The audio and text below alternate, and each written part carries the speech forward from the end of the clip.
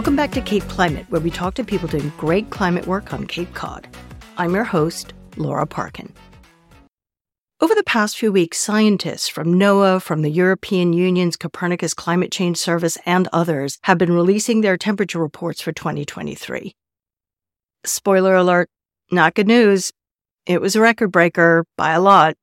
Raymond Jong and Keith Collins reported in the New York Times that 2023 also seems to have been among the warmest in 100,000 years, according to Carla Buentempo, the director of the Copernicus Climate Change Service. Dr. Buentempo said, quote, "There were simply no cities, no books, agriculture, or domesticated animals on this planet the last time the temperature was so high."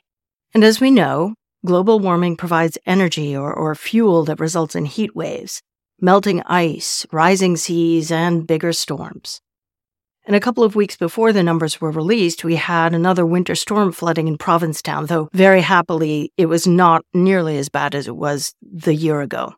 But with all this in mind, I thought it'd be a great time to talk to somebody about how Provincetown is preparing to deal with the effects of climate change. Tim Famulari, the director of the Community Development Department at the town of Provincetown, is the perfect person. Not only does he lead the resilience work, among many other things in Provincetown, but he also represents the town in several regional collaboratives, and he has deep knowledge and a broad perspective. Turns out there's a lot happening in this space. It also turns out that 2024 is going to be a pivotal year in Provincetown's resilience work, an important year for the community to engage. I hope you enjoy my conversation with Tim.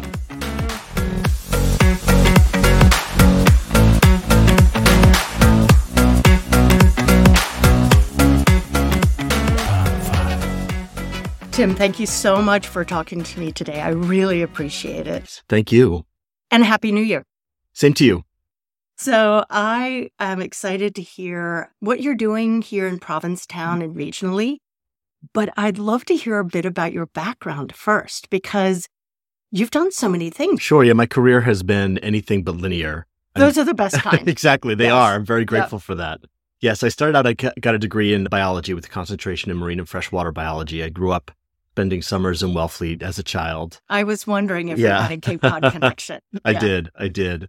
And I went to the University of New Hampshire. I was in that field for a number of years before I became the conservation agent for the city of Boston. At a pretty young age. It was a great opportunity that came together when I was about 25. And it was an exciting time to be in the city. There was a lot of downtown development. The Central Artery project was still going on. Oh. So a lot of really fascinating engineering marvels that needed environmental permits. It was really a great introduction to federal, state, and local permitting with respect to those environmental regulations. So I decided to go to law school, and I did pursue a legal career in commercial real estate and land use, environmental law, a little bit of design and construction. And did that interest come out of the regulatory experience? It did, exactly. And from there, I was in private practice. I also worked for the Massachusetts Department of Transportation doing big air rights projects like construction projects over the Turnpike in Boston or over the Central Artery like the project. Star Market like that. And some of those projects are finally coming to fruition. They're very complicated. Oh, wow. But I realized that it wasn't quite what I felt my calling was. So back in 2015, I moved to Cape Cod and started volunteering for the Center for Coastal Studies and got back into the environmental field. What was your first volunteer project? I worked on a habitat study of Pleasant Bay in Orleans and Chatham. Mm-hmm. And I also worked on some benthic invertebrate studies, picking through little tiny grains of sand for very tiny organisms. And then at about the same time, you then started working for the town of Provincetown, right? Yes, I did work briefly for a salt marsh impact study between Delaware and Maine. I spent a summer doing that. That was great field work, basically recording elevations of salt marshes that were affected by Hurricane Sandy. And when I returned to the Cape after that, I was working on the right whale program at Center for Coastal Studies. I was an intern for that program, and the job of environmental planner and conservation agent with the town opened up. Oh, nice. And it was a really good, it really utilized the multitude of skills. To find a job that utilizes all your skills full time on the Outer Cape is Very special. Yeah, I feel very lucky. And then a year ago, you also took on the community development director role. So what's that been like? Yes, I was promoted to director of the community development department. So I oversee an umbrella department that includes the building department, planning, environmental planning, and conservation. We have a great new hire. Her name is Melissa Millette, who took my former role, and she's leaping right into the coastal resilience work, which we'll get into. But then I also oversee the Board of Health, the health department, licensing, code compliance, and housing. It's been very exciting. Has it? Yeah, You like it? I've really enjoyed it. Yeah. That's fantastic. I wanted to talk to you about climate change and the effects in Provincetown.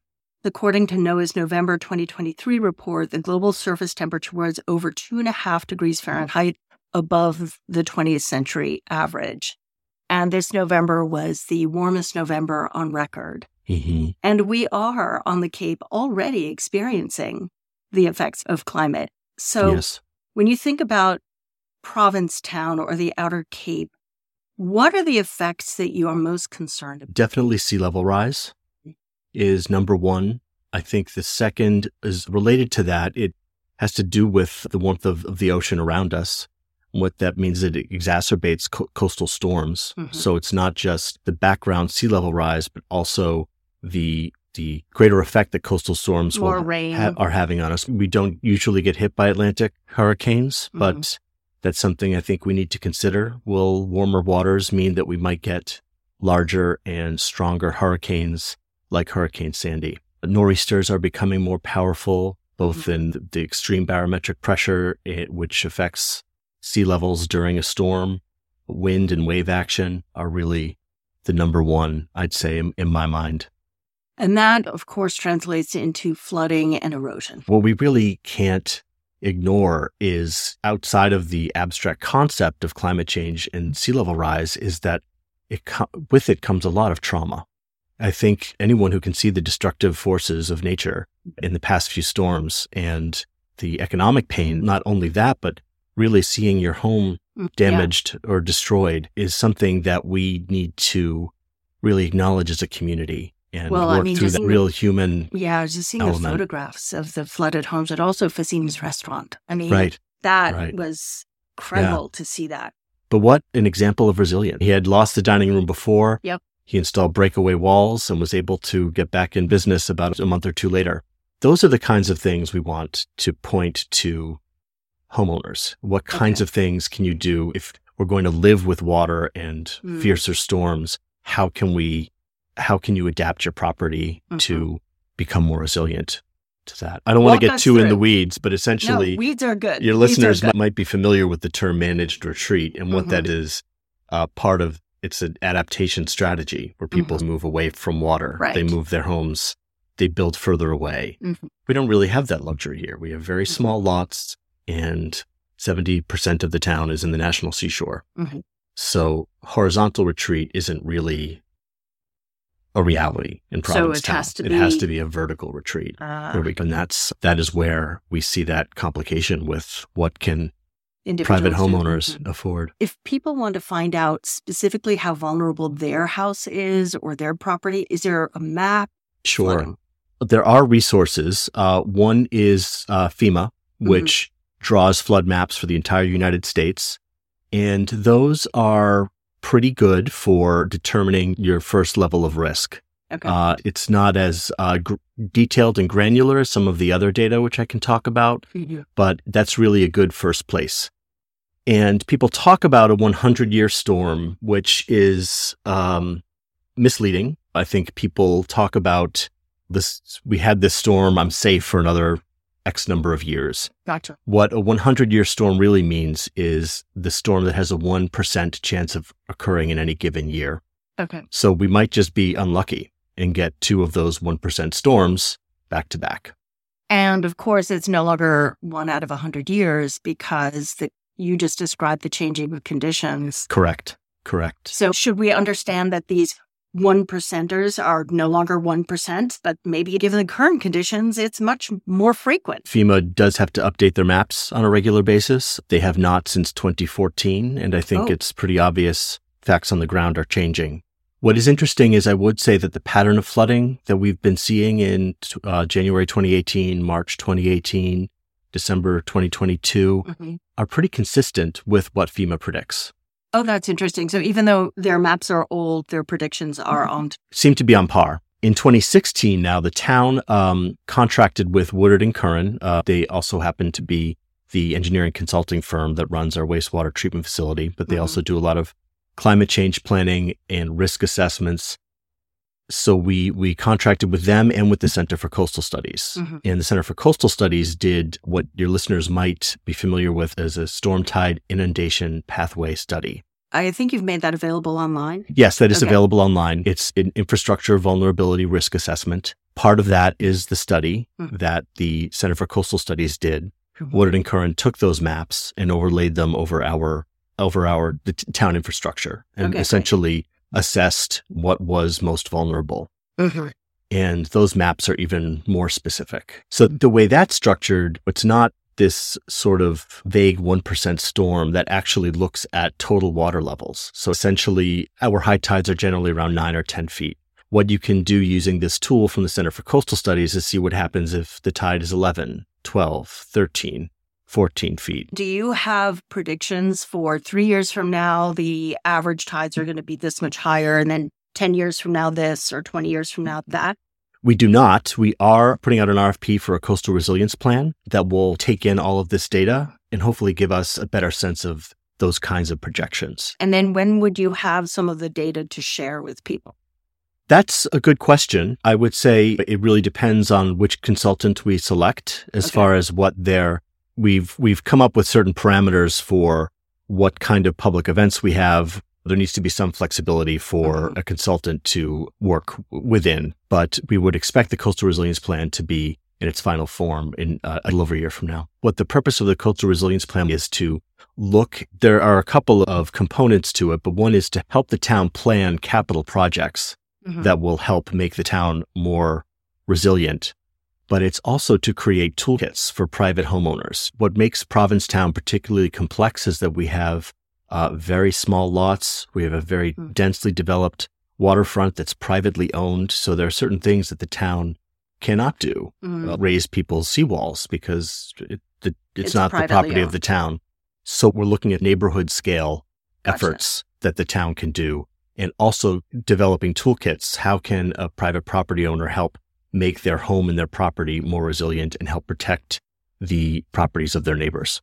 I think that's a really interesting tension between having it be a community level problem, a regional, global problem, but having so many that actions depend on individuals. Can you just give us a sense of who the players are and how people can engage, maybe participate in these meetings? Certainly. I'd be happy to. About a little over a year ago, the town's Coastal Resilience Advisory Committee formed, and the committee includes representatives of various boards and committees in the town that have some sort of nexus to concerns with climate change and coastal resilience. So it was a way to do something that was a more integrated look. Exactly. Planning Board of Health, Conservation Commission, Harbor Committee, Historic District Commission. So the committee has been great and really instrumental in formulating the scope of work for the RFP. Every other month, they will be hosting public forums. So those will be in addition to the public outreach we envision the consultant to be doing under the Coastal Resilience Plan, but also just as a way to, just another outlet for people to come and learn about what's going on and ask questions and share their stories, which is really important. I would say in addition to the Coastal Resilience Advisory Committee, first of all, I'd say the Select Board is incredibly supportive, and Town Meeting has been very supportive of our various capital projects that have come to the forefront. We also have some great regional partners. When I started as environmental planner in 2017, I began meeting with my counterparts in Wellfleet, Truro, and Eastham. And we've developed, not just in the climate space, I would add, but also in the public health area, sort of ways to collaborate and share resources. And we essentially formed a coalition and have been successful in getting a number of grants from the state's Coastal Zone Management Office to support intermunicipal shoreline planning, because of our shared issues of erosion and coastal flooding. And we have been working again with the Center for Coastal Studies to develop those plans. Some of the things that are coming out of that are regional low-lying road plans for resilience, developing a regional sandbank. A lot of these projects, such as dune enhancement and beach nourishment, will require a lot of sand. So can we realize some sort of savings in developing a regional sandbank where we don't have to ship sand from off Cape to here? Is there a way for us to consolidate and store sand from other projects for use in coastal resilience projects? Had you been piloting something like that in Eastham? Provincetown and Eastham did. Part of the problem with Provincetown is that we have no space. The pilot was the Eversource battery storage project at the town transfer station. You don't have to dig very deep to get good, clean sand here in Provincetown. We're basically living on a sandbar. If anyone went to the transfer station, they probably saw how much earth moving it involved. Gotcha. So we did some sediment analysis and realized that the sand was clean and good for use on a beach. But we had no place to put it. And we do have some projects in the pipeline for dune enhancement.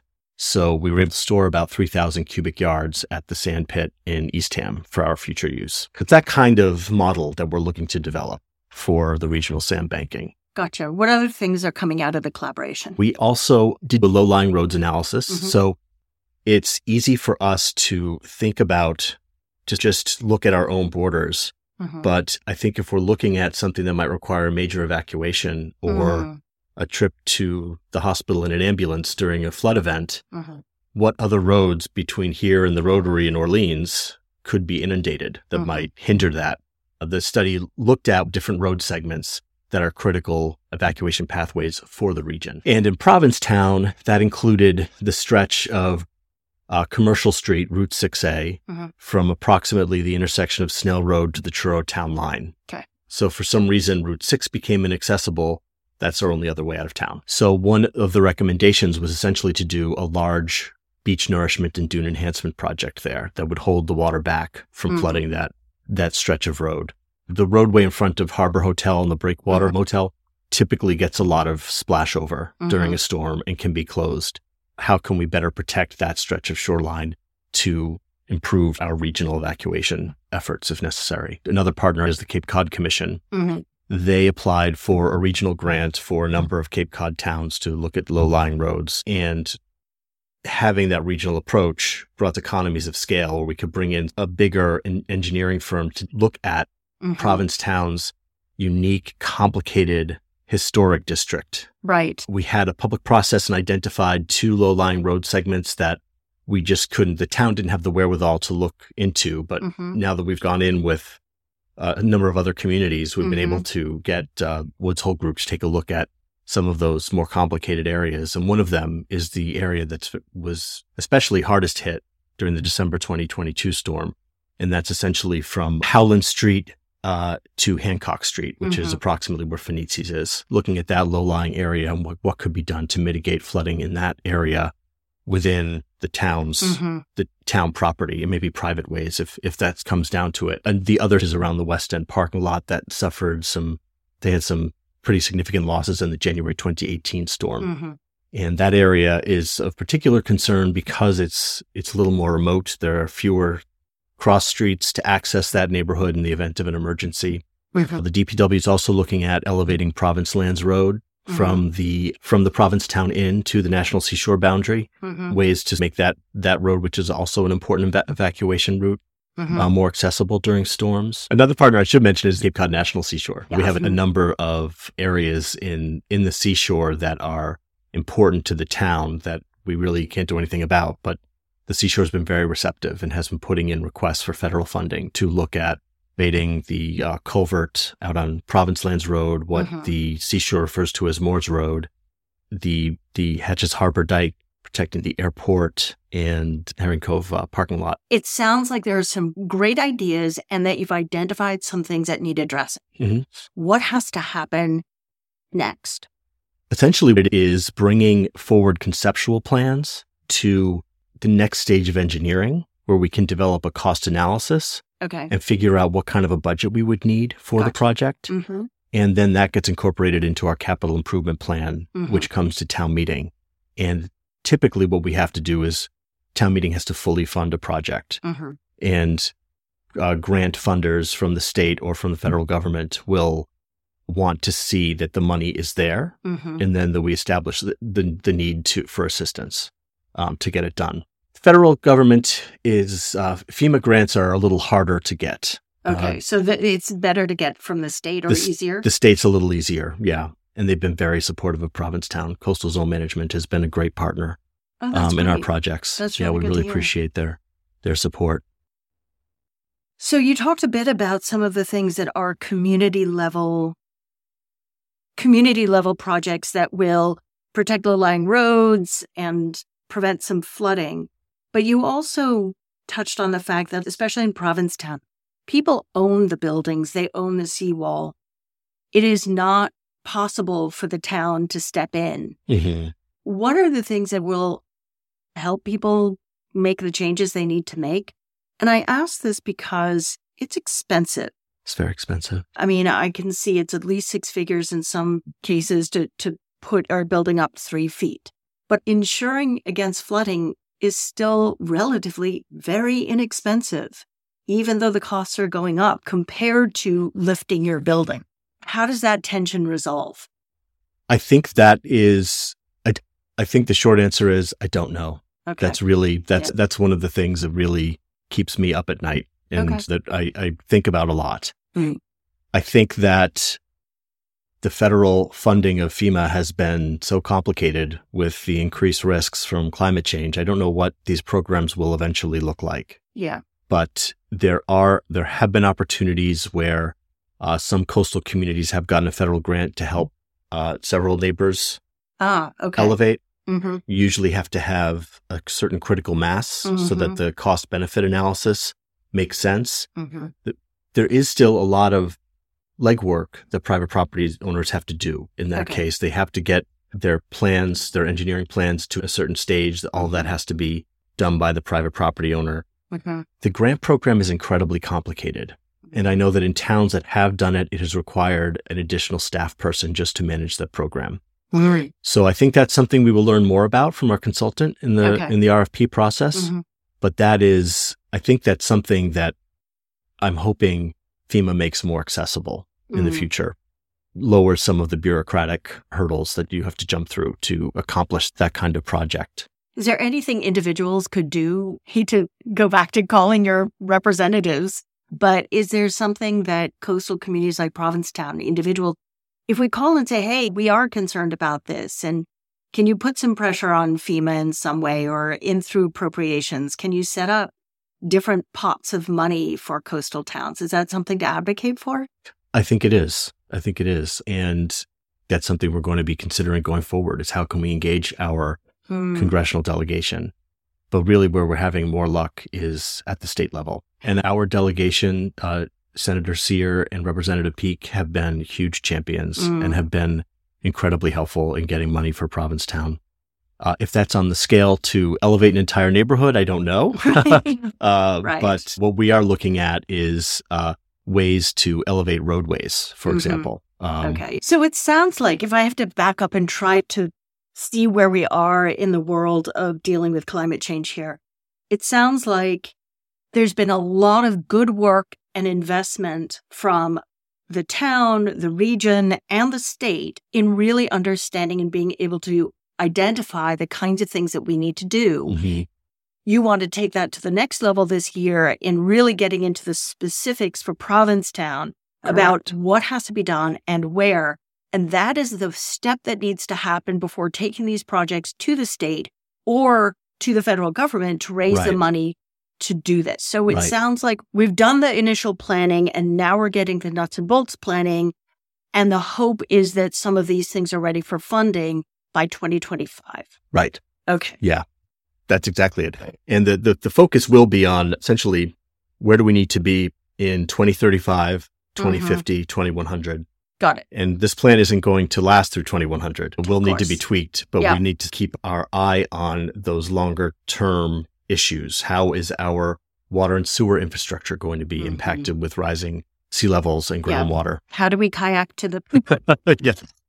Oh, God. Yeah. Oh, yeah, there's a lot. This year, it really is where the rubber meets the road, because whatever the planning has happened this year, this is what's going to tee up the actual construction that starts happening. Right. So it sounds like this is a great year for interested residents to make sure they're paying attention. And you had mentioned the ability to attend these meetings you said twice a month? Every other month. Every other month. Sorry, I got that wrong. Where else can people make sure they stay up to date? Because this is not a small deal. This is not a small fix in one part of town. This is looking at everything from the airport to the parking lot. It could be that when regulations change or the construction starts, people who haven't really been paying attention might be surprised. There might be some feeling of pushback. So how do you encourage people to get involved now as the planning is going forward? I would say, first of all, the town's coastal resilience website will be updated when we do get a consultant on board for our various public forums. Stay tuned to the town's website for the meetings of the Coastal Resilience Advisory Committee for the public forums they will be holding. Our next is January 31st, which is a Wednesday, 5:00 in the Judge Welsh room here at Town Hall. Not all of them. We're trying to pick topics of discussion. Not all of them will necessarily have a central focus. Some might just be informative. Here's where we are. And of course, as we get going with the consultant, there will be updates done by the committee to the community on where we stand. That's great. That's really great.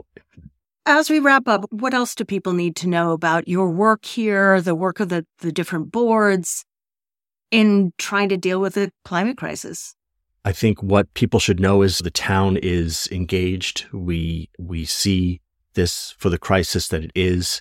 We have a lot of ideas, and we need some public input to really help us with prioritizing some of those. That's great. So what's your favorite thing about living in Provincetown? Oh, I live out in Beach Point, and every day on my drive to work, it's so beautiful. I am so grateful for it. Yeah. And the community too. It's just, I have just found a great home here, and the people who I interact with, not just on a professional level, but my friends here, it's just a real special place. Yeah, it really is. It's just gorgeous. And thank you for all the work that you're putting in to keep us above water. Thank you. It's so interesting to imagine what Provincetown will look like what will it look like 15, 20 years from now if people have had to do the vertical retreat? And that's part of what the Coastal Resilience Plan wants to look at, is how do we preserve our historic character while also accommodating this kind of structural elevation. Yeah. And the Cape Cod Commission has been instrumental in developing design guidelines for historic areas on Cape Cod for what an elevated building could look like. But perhaps it is that we elevate our homes and then the town later comes in and elevates the roads to meet the new grade. But that's a lot of earth to move. And that's something that we want our coastal resilience consultant to work through. Is that really a feasible alternative? Fascinating stuff. Yeah. But very reassuring that you and so many others are working on it. Thank you so much. One thing I'd add is just that, as a closing thought, is that Provincetown has a lot of grit historically. We've had to adapt quite a bit. Our fishing village moved from Long Point to Provincetown, and they floated homes over. Every generation, Provincetown changes and adapts a little bit. So it might be that Provincetown of the future doesn't quite look the same as it does now, which is something we might need to consider. But I just think of the old adage that the more things change, the more they stay the same. And I think the next iteration of Provincetown might not look exactly the way it does now, but it's really the community that is that constant. That's wonderful. Thank you so much, Tim. I really appreciate this. Thank you. This has been a wonderful conversation. Me too. Thank you. Thank you. Thank you so much to Tim Famulari for his time and sharing his knowledge, and I look forward to seeing many of you at the committee meetings over this coming year. If you want to share the show, the link is available on the WOMR website under podcasts. Thanks so much.